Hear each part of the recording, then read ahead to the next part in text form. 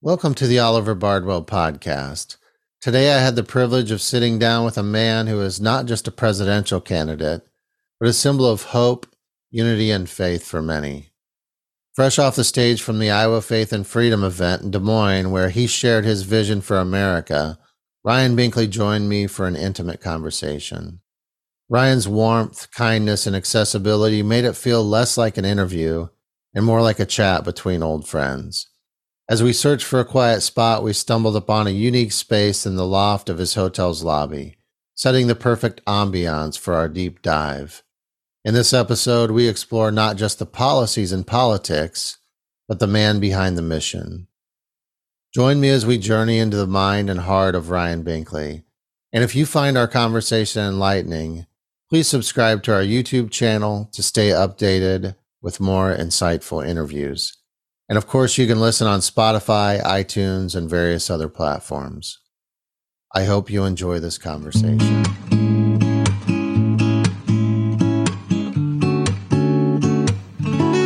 Ryan, how are you doing today? I'm doing great, Oliver. It's great to be with you today.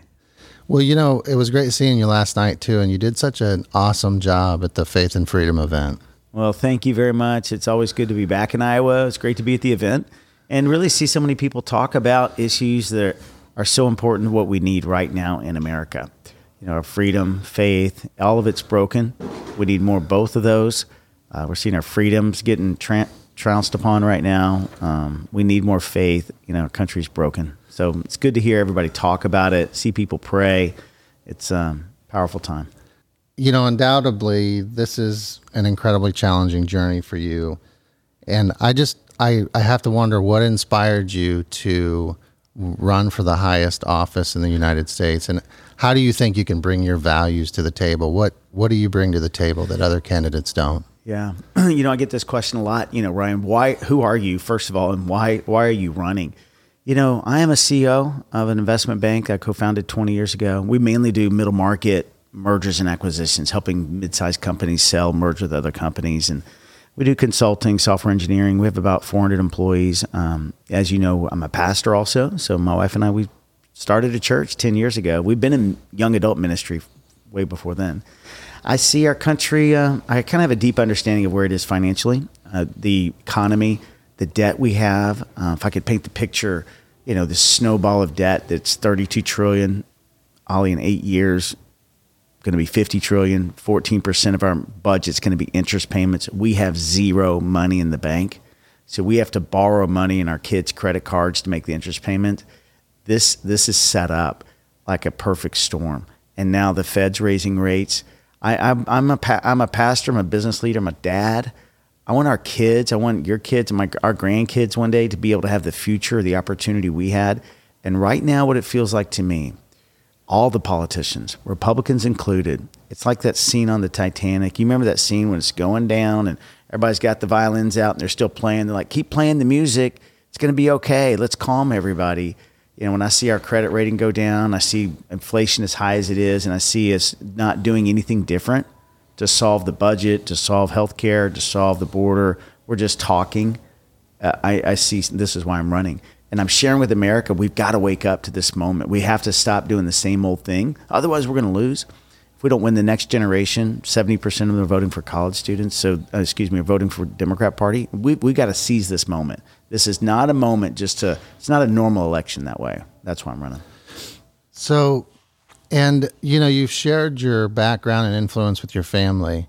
You were just listening to your wife live give the sermon at your church in Texas, right? Yeah. Just before we were getting set up, Ryan was listening to his wife give the sermon. It was pretty amazing. How do you think your upbringing and your family experiences shape your approach to leadership and will shape your approach to policy decisions? As people get to know me a little bit, I started off in business out of college, 1990, University of Texas, big corporate America, Procter & Gamble, Boston Scientific, two big companies right away. My vision was, hey, let's succeed in business. That was my path. And then I went on a mission trip in 1995 to Guatemala, 27, 28 years old. And then I felt a call to ministry. Like out of the blue, something shifted in my life. And then I had this kind of deep encounter with God where I really wanted to do whatever he wanted me to do. And I felt like it was pastoring his people. And Ellie and I were dating. We prepared for that. And then we got married in 1999. We both came on staff, quit corporate America, came on staff at our church to do urban ministry in downtown Atlanta, to do young adult ministry. We were doing school assemblies, missions, having the time of our life. And then a tragedy hit my home. My brother was running a business with my dad. He was 2 years older than me. My best friend, best man at my wedding. And he was killed by a drunk driver on Martin Luther King Day, 2001. And, I never thought I'd be in business again back then. I thought, God, you called me to ministry. This is what I'm supposed to do. And I can say it this way, I was kind of taken up to heaven in a dream. And God showed me a businessman in heaven, and he began talking to me and showed me what an honor it was to do business and serve people. And he just spoke to me, said, this is part of your calling, part of your inheritance, go in this way. You'll still do ministry as well, and just go. And so since then, Wow. The leadership of his voice in my life, and then later on, those 10 years later, we just served in our church, but he spoke to me at the same time, start a church. Here's what what you call it. Here's the city. He gave me the name. And then, so we've led our life by that way. I'm in this journey because that same, message has been coming to my heart about our nation, that it's in trouble, more so than I can even communicate. Something's going on. I think we all know it. We can't put our finger on it. So the more I talk to people, they go, you're right. Something's going on. Right. And I think you and I know this. I think people are, so the Lord's put a message in me that we have to fix something financially. And we are at a place we're so divided. Abraham, Let me slow you down just a minute. So obviously your faith has been a huge part of what you're doing right now. You mentioned 2 times that God spoke to you. And the first time you said you had this deep encounter with God when you and your wife were getting married, when you're a businessman, and then you made this change, this shift to the ministry. What was that deep encounter? Is that okay if I ask you? Yeah. The big thing to go into ministry, he began just speaking to me. Now there's several big encounters. So if I just took one, if I took one, I'm driving in my car, and then this was a few years before then. So, I'm driving in my car. I gave my life to God, 1992. 2 years later, I'm struggling. I'm just, but for me, that means I'm living for him now. And made a decision to quit drinking, quit doing whatever I was doing. I find myself in Atlanta, Georgia. I'm going to a sports bar to eat a fish sandwich and drink a non-alcoholic beer and watch the Braves in the mid-'90s play awesome baseball, which was huge back then. And I get in the car, Oliver, and all of a sudden I can just say God visits me in my car. I can't explain it any other way than that. And what did that look like and feel like? Well, I heard him say something to me. And what he said was the words "come." And he said it twice, real loud. And it came out, And so I was startled so much that I left the parking lot, never went in there, went home, cleaned up my apartment, pulled out my Bible. I had a daily Bible with 365 daily readings. The 1-year Bible. Have you ever seen those? Yeah. Yeah. And so I happened to be on day 365. It was in the middle of August. It was in the middle of August. So it took me a year and a half to read it, but I was on the last day's reading. And in Revelation 22, it said this, and the Spirit and the bride say, in quotations, come. And let him who hears say, come and drink of the water of life freely. Wow. And so I had this moment where, he spoke to me. And at that time, I couldn't honestly say I heard him speak to me before, but I knew it was an invitation to come up higher, to leave this life I was living. He's got more for me. And all I can say is at that point in my life, I thought, who is this God that would bother talking to me? Out of billions of people on earth, why would he talk to me? And I wanted to get to know him. And that's kind of what started. So as you've evolved in your relationship with God and, worked more towards your ministry, do you have more of those conversations and encounters? Yes. I just remember my mom when I was a kid always saying she had a running conversation with God all day long. Yes. Talking to him in the back of her mind, saying, hey, God, take this off my plate, or help me with this, or Yeah. So I've learned to do that over time. I really feel this way. We can be as close to God as we want to be. And the Bible says in the book of James that if you draw near to God, he'll draw near to you. So I've always likened that to this, collision moment. I take a step closer to God. He takes a step closer to me. I take him a step closer. And eventually a collision will take place. The more often you step closer, the more often that collision takes place. It's just, yeah, it's beautiful. So, that's what I try to live. And of course, I need to draw on more all the time as we all do, but. So fast forward 20, 30 years later, you get the call to run for president. Mm-hmm. Tell us a little bit more about that. Okay. This is, we could talk hours, right? And we can't offline. But, I got all day. But at the end of the day, I'm running my company. I am busy. Business is growing. We've got 5 kids. We're running life. We're pastoring a church. And in 2015, right out of nowhere, I have a dream in the middle of the night that I ran for office of presidency, and won. And then I had another dream that night that I was telling a friend about that dream. I was like, man, this is a crazy dream I just had, but it was in another dream. But I ran for presidency, and I just thought it was really weird. And then I had a third dream that night that I shot a hole-in-one in golf. Now, I'm a golfer, so I tell people all 3 of these are very important dreams. I don't want to categorize them, which prioritize, but I did shoot a hole-in-one a few years ago. Did you? So, I actually discounted that dream. I didn't think much about it. I wrote in my journal, God, is this symbolic? Is this, because a lot of things are symbolic, or, and I thought that. But then about 6 months, a year later, I had another one. And Oliver, they just kept coming in different ways. And then other people. And then it just began to confirm. If you would have asked me 3 years ago, Ryan, would you ever run for president? I would have said, I would have known absolutely yes. Sometime in my life I will. But it was about 2.5, 3 years ago that I knew it was 2024. Interesting.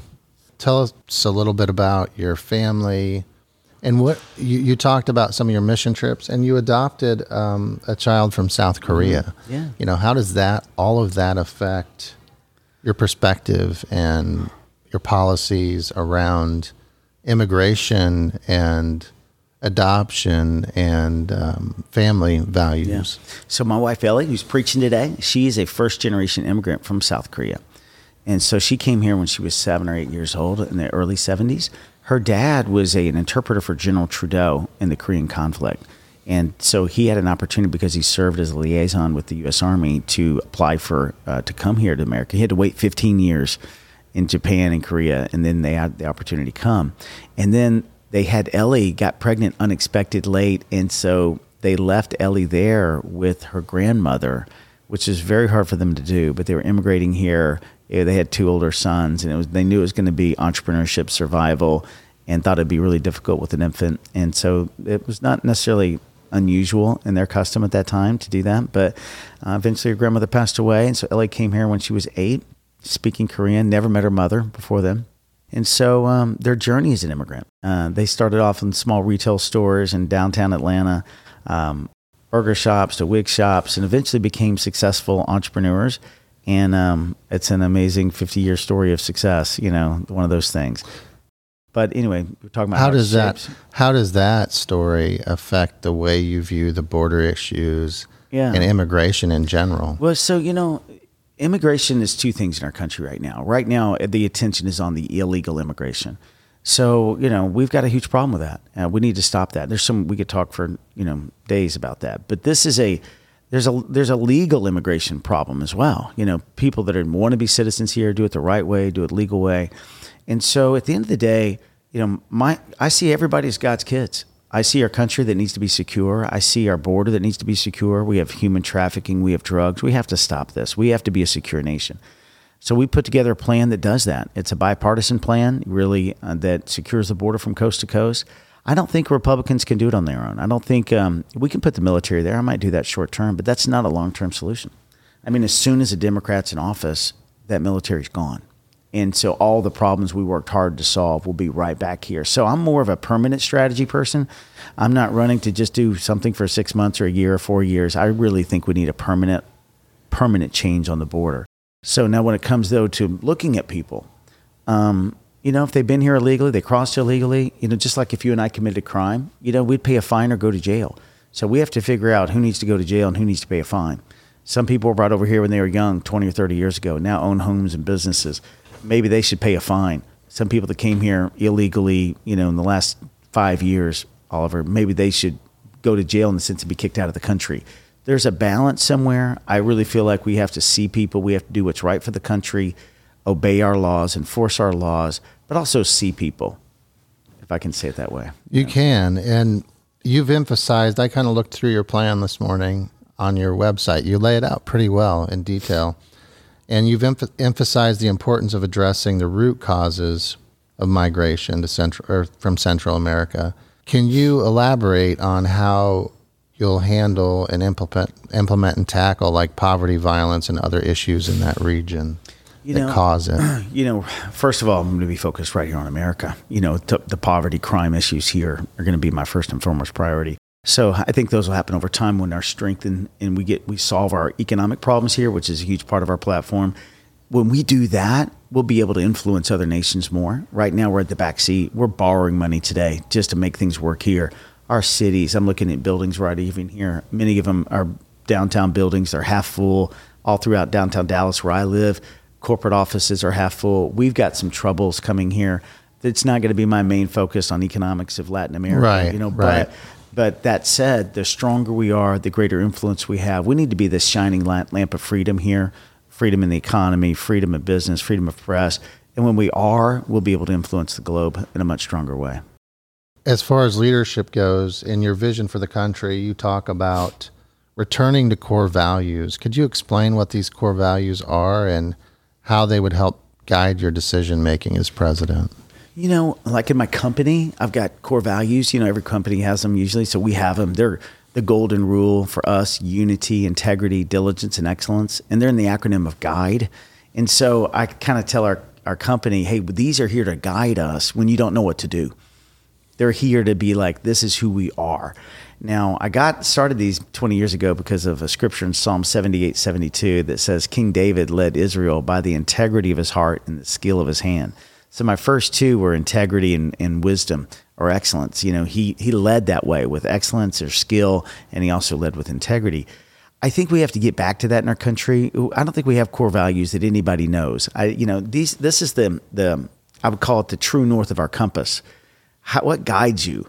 How are we doing? What is our true north of the FBI? What is DC, right, of Congress, of the Senate, of the President of the United States? Do we have core values there that anybody can see?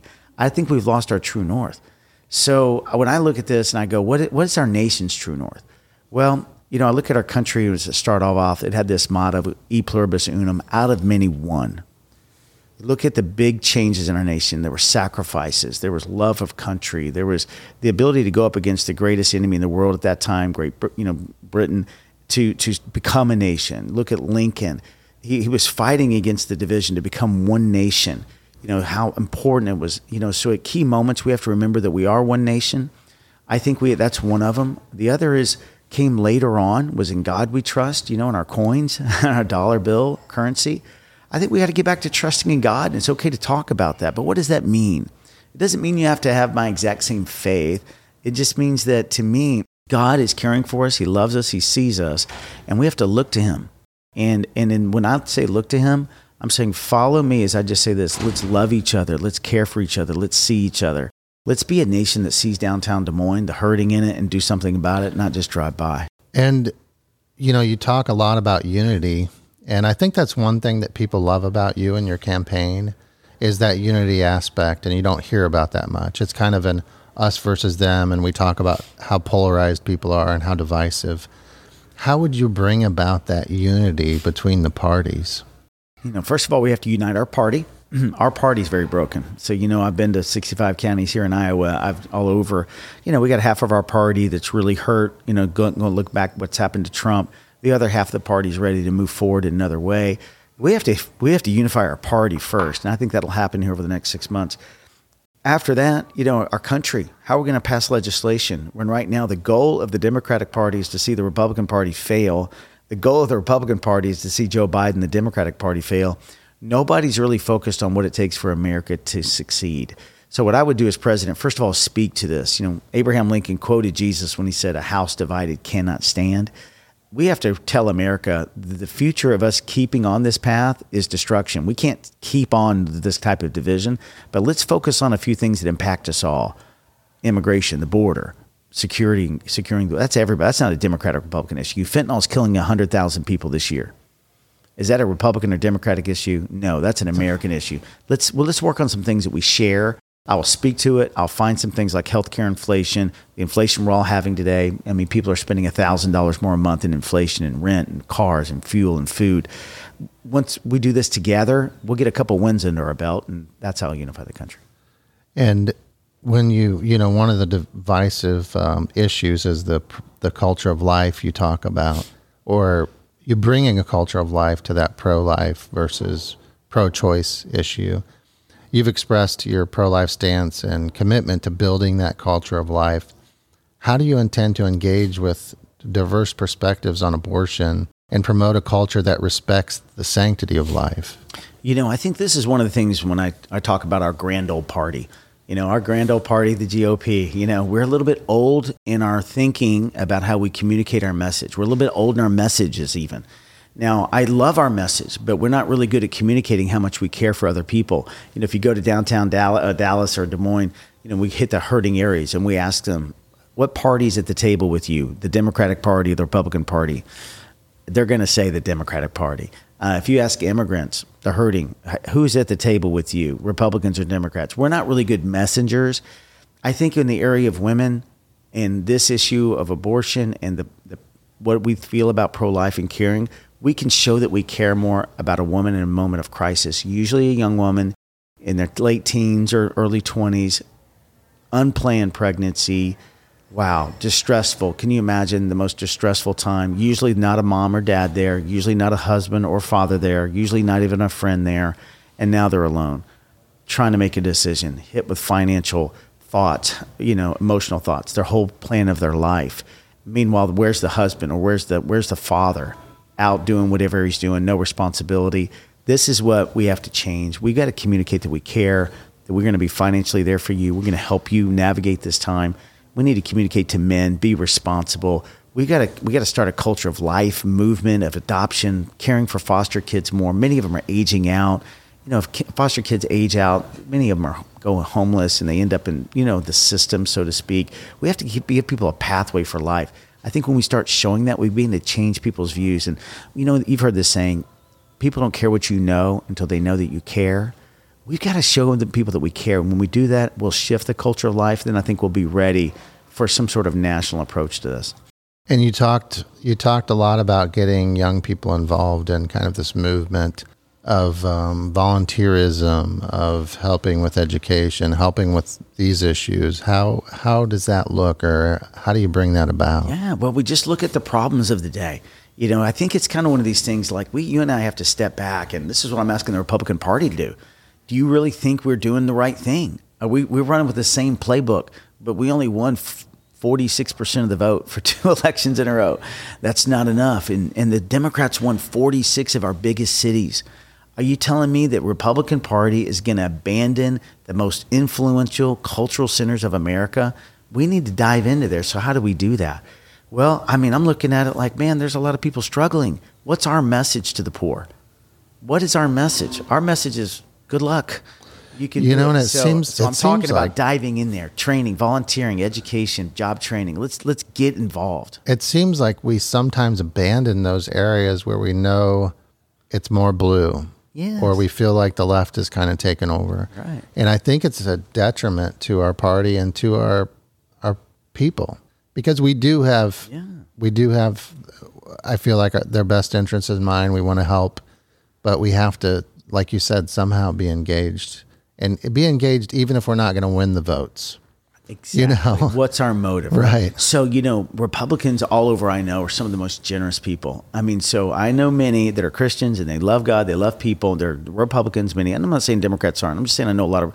And as individuals, we're incredibly generous. We give to churches, homeless situations, shelters, programs, but as a party, we don't really speak to the issue. So what I'm talking about is not a big government movement, but there's leadership you can offer as president, and I will, not just legislation, about how do we do this one thing, own our cities, love people more. Jesus never said hire the government. By the way, when you create these big cities, hire the government to take care of your neighborhood. He said, you love your neighbor. So we have to remember the message, and that's you and I being down there in their life. And this is what they're going to see. Man, this guy named Oliver helped me. I don't know what party he was with. He never talked about it, but it wasn't the government. And that's the way it should be. I mean, with everything, we need to reach out. We need to learn how to have those conversations, whether it's about identity politics, whether it's about pro-life issues or poverty. I think it's people before politics, and if they see that, then they'll understand. Okay, there's not the division we think there is. And when I meet people from quote unquote the other side at that level, we always come away thinking, "Wow, I understand them better, and I agree with more. I agree more with them. We have more in agreement than I thought we would." You're absolutely right. And, young people are going to be the same. So young people have this filter. I call it they can spot a hypocrite a mile away. You and I, we've gotten used to the jaded politics of life. When somebody lies a little bit, we're like, well, they lie a little bit. Right. It's just who they are, or they say this or they say that. We know they don't really mean it. Young people go, See, if a young person doesn't see that a parent is transparent or authentic with them, they're not going to follow their faith when they go to college. Ellie and I did young adult ministry for 17 years. We saw this. If the kids drifted, and you know what? Our kids are drifting. Republican families, they're like, I talk to people all the time. They're like, man, my kid went to college and all of a sudden they got a new religion or they got no religion. And then they got, now they're Democrats, for goodness sake. Right. How many people do you know it's like that? And they go, what happened to them? Well, the reason is we didn't have true authentic moments, so they wanted to follow our faith. And if they don't see that in a politician, they're not going to follow up that either. So this is something we have to do. It is. And I'd love to speak to that a little bit because, when I was young, I was more liberal, and then as you learn through life, you learn a little more personal responsibility. You learn maybe there's a little more behind the scenes going on than what you see in the media. And I think you mentioned it. We were talking one time, and I think you said 70% of a certain age voted for Biden. Yes. What was that? College students. Yeah. And so how do we fix that? I mean, this is a whole group of hundreds of thousands of kids that are graduating that feel like that's the best route. Socialized democracy or whatever socialism, democratic socialism, right? Right. So I think it's the biggest opportunity in the world right now. Because right now, here's what's happening with college students. I mean, I'm seeing it all over. My oldest son just graduated, so I got their friends over. They're seeing delayed employment. One of his best friends graduated top business school at Texas A&M. He got a job offer, but can you start 6 months from now? So he didn't know what to do for 6 months. They're also seeing underemployment, where 29% of college students are taking a job that did not require a 4-year degree. Basically, they're just trying to get some work in. Inflation's high. They can't get an apartment. They're not financially independent. They have to go home and live with mom and dad, or they get 4 roommates and they're Ubering everywhere, can't afford a car. So this is a great opportunity to talk to college students and go, listen, see all this inflation you have? Do you know why your college costs $200,000? It's really because of our spending habits. Socialism does this. Let me be transparent and tell you what a big government, socialism government does. It makes inflation in your tuition go up. It makes your car payment go up. It makes your rent go up. This is what it does. They didn't teach you this in college. They didn't teach you macroeconomics, but let me share it with you. But let's do this. Let's fix it, and let's focus on the poor together. There's people that are hurting much more than you and I. Let's just start helping people. You're going to get a job, but let me show you a better way. And bringing them a Republican alternative to socialism to the table. And that's what I want to do. Share with them truth, authenticity, and let's focus on those in the greatest need, because we can do that together. And they're going to come through it, but we've got to show them, because we're passing this baton off to the next generation. Exactly. And, when you talk about education, it makes me think about some of the challenges I've seen in the construction business are people that, my HVAC guy was telling me that he struggles to get young men into the trades or into his trade. And, having a certification, they make a lot of money, and it's a nice job. I know a young guy who came out of high school, went through the journeyman program, owns a house, no college debt, owns a truck, and he does HVAC for a living. How do we revitalize those industries and build the trades back up and technical training? Absolutely. So, our vision is this. We have a program called SAVE, serving and volunteering in education. It splits off in education for vocational trade education and then the volunteer movement to ask college students to help in training in education. So we're asking college students, hey, give 5 hours a week and help a third grader on how to read. Get, 1 out of 6 in urban America are reading at the 8th grade level. And then for the older kids, 9th, 10th grade, let's start them on a path for trades. So you have a vision or in their life talking about their purpose. Hey, you're either going to go to a 4-year college or going to go to a 1 or 2 year college and learn a trade. One's cheaper. One's going to pay you a little bit more right away. One may pay you a little bit more longer term. Just what's your gift though? What's your passion? Because you can own a business when you have a trade. As soon as you know how to do it, then you don't have to work for somebody. You can actually open up a website, get marketing, teach them how to be an entrepreneur. This is the backbone of our country, working for yourself and give inspiration to people. And I think that's what we do. We need these trades. We need great skillsmen, craftsmen, masons, welders. We need people that can do computer electrical work. That's in medicine as well. You don't have to get a 4-year degree. Right. You need to be prepared. I was here at this hotel, not this one. I think the Fort Dodge is the Fort Dodge Hotel. 2 guys were working the valet area, and they're great guys. And we were there for a few days. So we got to talking to them, and I was telling them they didn't go to college, and I was like, "Tell me about did you take a trade?" And they're like, "No, I didn't really like it." I'm like, where are you? One's living at home. One's kind of had a living situation. It was a little unclear. And I said, we need to prepare you better. Let's get going that we can get back into trades. It's not too late. We have to get people ready out of high school, ready. What's your career? What path are you on? We're not giving people a path. And so many people are just in this loop of, hanging out. And they're working hard. I'm so proud of them. They were working, but we can get them on a path better than what we did. Yeah, for sure. And I've heard you speak about it. You have like a 7-step plan to balancing the budget. Mm-hmm. Can you tell us a little bit about that? Well, so this is my area of expertise as far as the economy. There's no way for our kids to have a future that you and I have had up to this point without us having a stable economy. And when we look at all the debt we have, it's got a pattern to it. Dominoes fall. Next thing is inflation when the money supply goes up from our spending. And now the banks are suffering. I was with a regional bank here just the other day talking to the president. How are you doing? 1 or 2 more interest rates. What happens to all the regional banks, smaller ones, which is 60% of our country's business, get to be very fragile. And here's why. They bought treasury bills for 15 years. That are 0 points, and now they're 5 or 6 points. I mean, which would you rather own, paying you 5% or 0? And so they bought them at 0 or 1%, and now their banks are worth 80 cents on the dollar. So if the Fed keeps raising rates, we're in trouble. That means that banks could fail. That means growth. So we have to do this. This is not like some thoughtful idea. Let's just do it. We have to do it.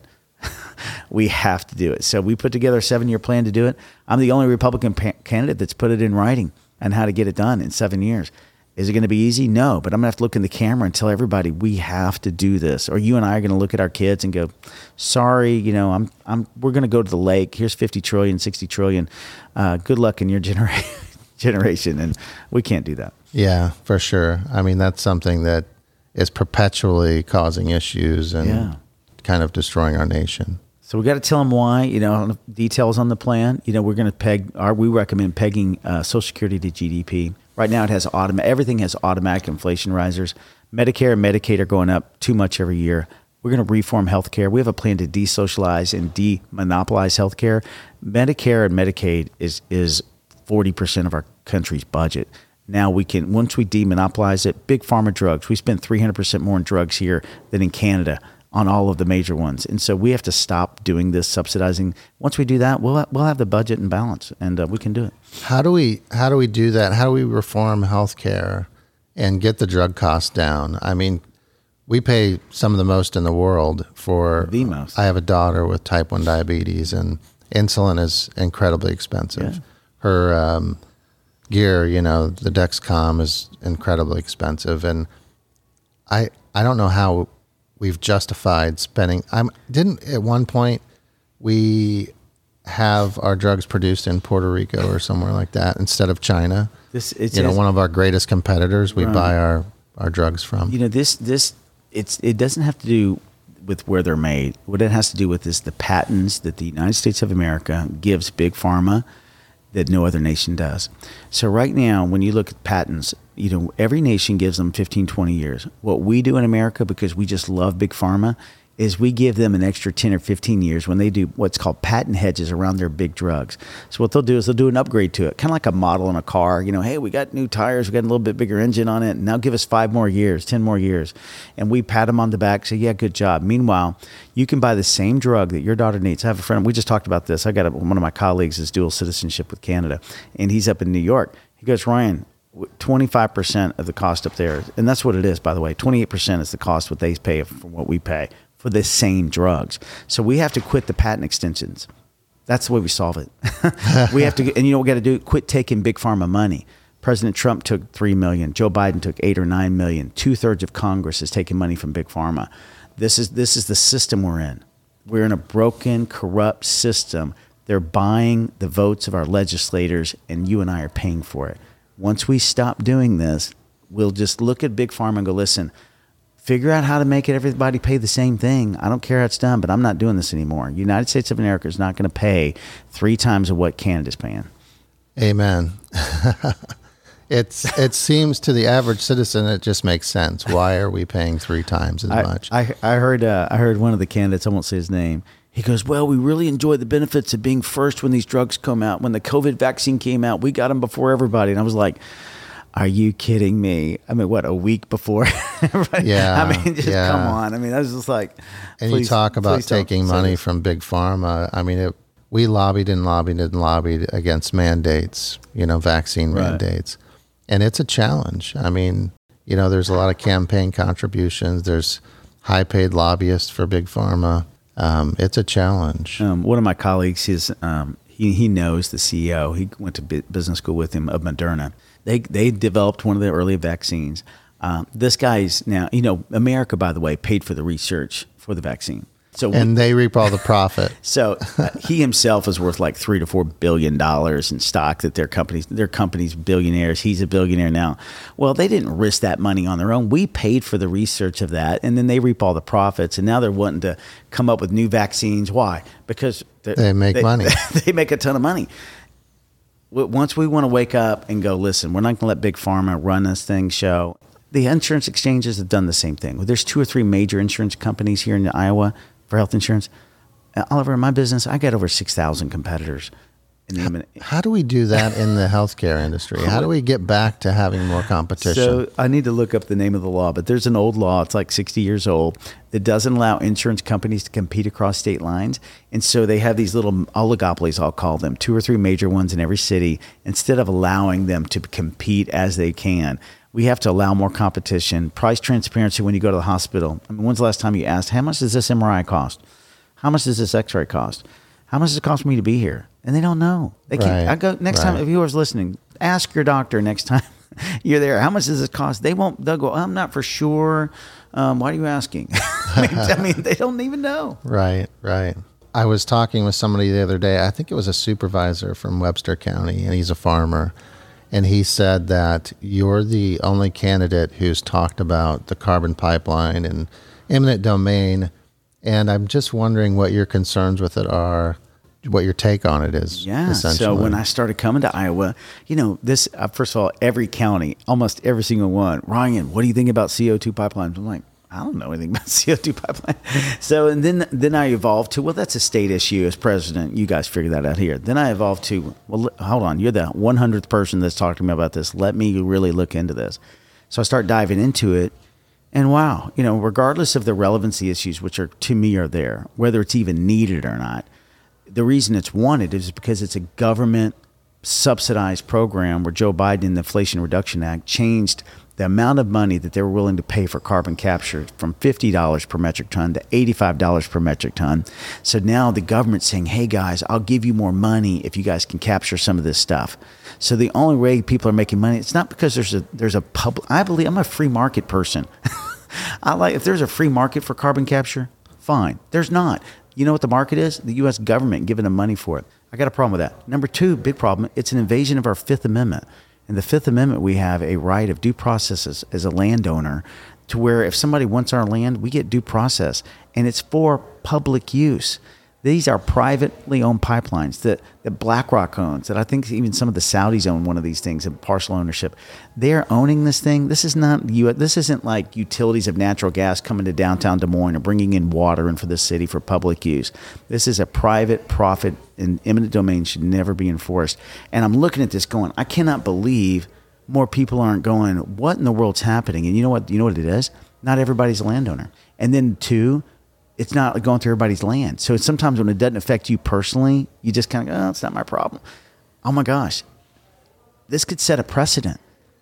Private profit on eminent domain use. I don't want to see a precedent set for you and I, no matter what we own, where we own, because the government's coming after us more. And I'm afraid of it, and I don't like it. How would you remedy that as president? I would stop it. First of all, they don't want me to be president. I mean, because I'm going to get rid of the subsidy for one thing. I do not like creating industries with government taxpayer money. Right.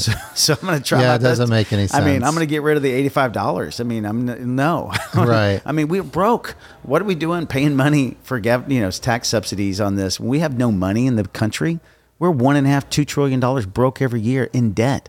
And we're going to give subsidies for carbon capture when all it is CO2 that the plants need. And so, but again, if you're a farmer and you took it, I'll say this. I'm okay with if you take it. Just don't make somebody else take it. What does the opposition say is the benefit of these carbon pipelines? Well, so I have them calling me now. They want to talk to me. They're saying, Ryan, come on, you don't know what you're... let me show you the light. And I'm like, where have you been? I've been here for 5 months, and now they want to talk to me. So it's kind of funny, but anyway. So in general, they're like, Ryan, progress. This is progress. Progress isn't easy. I'm like, okay, I get it, but where is the relevancy? Show me the research that says this CO2 from ethanol is damaging this earth. I'm not seeing dead animals laying on the side of the road. I'm not seeing something that's really tragic here. This is a government money thing. Follow the money, you follow where it goes. And this has really been, in Iowa, it's been a bipartisan issue. There's been a lot of people from both parties coming together in opposition. Yeah. I think I read where even the far left liberals are finally joining with some of the right people on this one, So listen. That's an interesting rally, isn't it? Again, if you as a landowner want to host a circus on your land, I don't care. If you want to give up farming altogether and ride go-karts, who cares? But that should be your choice. That's great. So how do you relax at the end of a long day of campaigning? Well, we're on a long run. So we're day 7 now in a row. Started off in New Hampshire this week, and then we've been all over the last 3 or 4 days. And I got one more meeting tonight. Then we're flying home late tonight. So I haven't kind of unwound yet. So lots of coffee. I tell people that some of these road trips are crazy because I'm like, not only I'm drinking coffee, now I start eating bad. I mean, we're putting down muffins, anything to get sugar in your system. So it's been tough. So, but this next week, I basically get a few days off, 3 or 4 days. And so we're doing an executive retreat up in Montana. I'm going to be with my wife. I'm going to relax. I'm going to play some golf, and I'm going to unwind for a few days. So your idea of vacation is an executive retreat. So what are you doing in between relaxing and unwinding? Well, the good thing with my executives, they're my friends. And so, we do life together. So it'll be a lot of fun. Awesome. Well, I really appreciate you joining us today. And it's always a pleasure. I mean, hopefully I can get down to Texas and visit you there and do a follow-up interview in a couple months and see how it's going for you. That would be really great. Our goals are to get to this next debate. We recognize, we almost made the first one. I don't think I told you we were 5 votes away. Oh, from no. New Hampshire, 5 votes away in our polling numbers in New Hampshire, and 5 people away in one national poll as well. The margin of error on these polls is like 5%, and we lost by, 1/10 of 1%. I don't know what it was, but it was something nutty. And but we need polling. So if you like the message, if you want to see a new message for the Republican Party, I want everybody to know I respect Donald Trump in a lot of ways. I mean, he did some good things. I'm not one of those guys that hates him. Half of the people running for president can't stand him. The other half are almost surrogates for him. I'm kind of neither. I appreciate so many things he did. But I look at our country and go, wow, I see something. I see it's time for the party to grow. I see us where we need to advance our party. We need to connect to urban America. We need to connect to college students. We need to bring real wisdom to healthcare. We have to balance our budget. We have to get banking right. When we're strong nationally, we'll be strong internationally.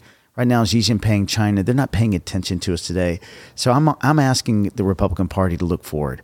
Think about the future. How are we going to handle our debt? How are we going to handle this? I will lead as president to save us economically, first and foremost, and to save us culturally, because when we get unified, we can solve some of these bigger problems. And consider polling for us. In order to get there, I'm going to need people to say, you know what, I'm thinking Ryan Binkley. And as you envision the way forward, how do you see it unraveling and unfolding? We are here to stay, Oliver. I think some people are going to fall out here in the next couple of months. Different people run for president for different reasons. Some to kind of get a name for themselves. You know how that goes in politics. Keep the brand out there. They ran several times, and that happens. And I'm not saying that all of them aren't genuine, but that just happens. Or they have a message to share. I feel called to. I regardless if I'm on the stage or not, I'm going to be sharing with Iowa, sharing with New Hampshire. I'm a grassroots candidate. I'm not a billionaire. I'm not a 40-year-old career politician. People don't know my name yet as much, but they're listening to what I'm saying. And the more they listen, the more people are going, well, Ryan, I like what you're saying. And then, can you get there? And I can get there if you'll poll for me. If you'll think about getting us there, we can get the message out more. But we're getting some traction, and we got all the donors for the next 1 or 2 debates. We got over 65,000 donors now, something like that. So that's amazing. So we have a lot happening, and so I'm going to keep shouting it. So you just need the polling numbers. That's it. And honestly, I haven't talked to somebody who's met you that doesn't think you're a great guy. Seriously. Well, thank you. Everybody's like, he's the nicest candidate, the most genuine and loving candidate. Well, then vote for me and caucus for me. Let's go. I'll tell you, I love Iowa, but it's been man, I've poured my heart out here. Come on, Iowa, let's go. So get our name on the polls. Tell them you're voting for me, and let's see some change in our country. All right, brother. Well, thanks for joining us today. It's always great to see you. And we'll just keep checking in with you. And God bless you. And we wish you well. Thank you. Awesome. All right. Thank you, Oliver. Yep. Thank you. Good stuff.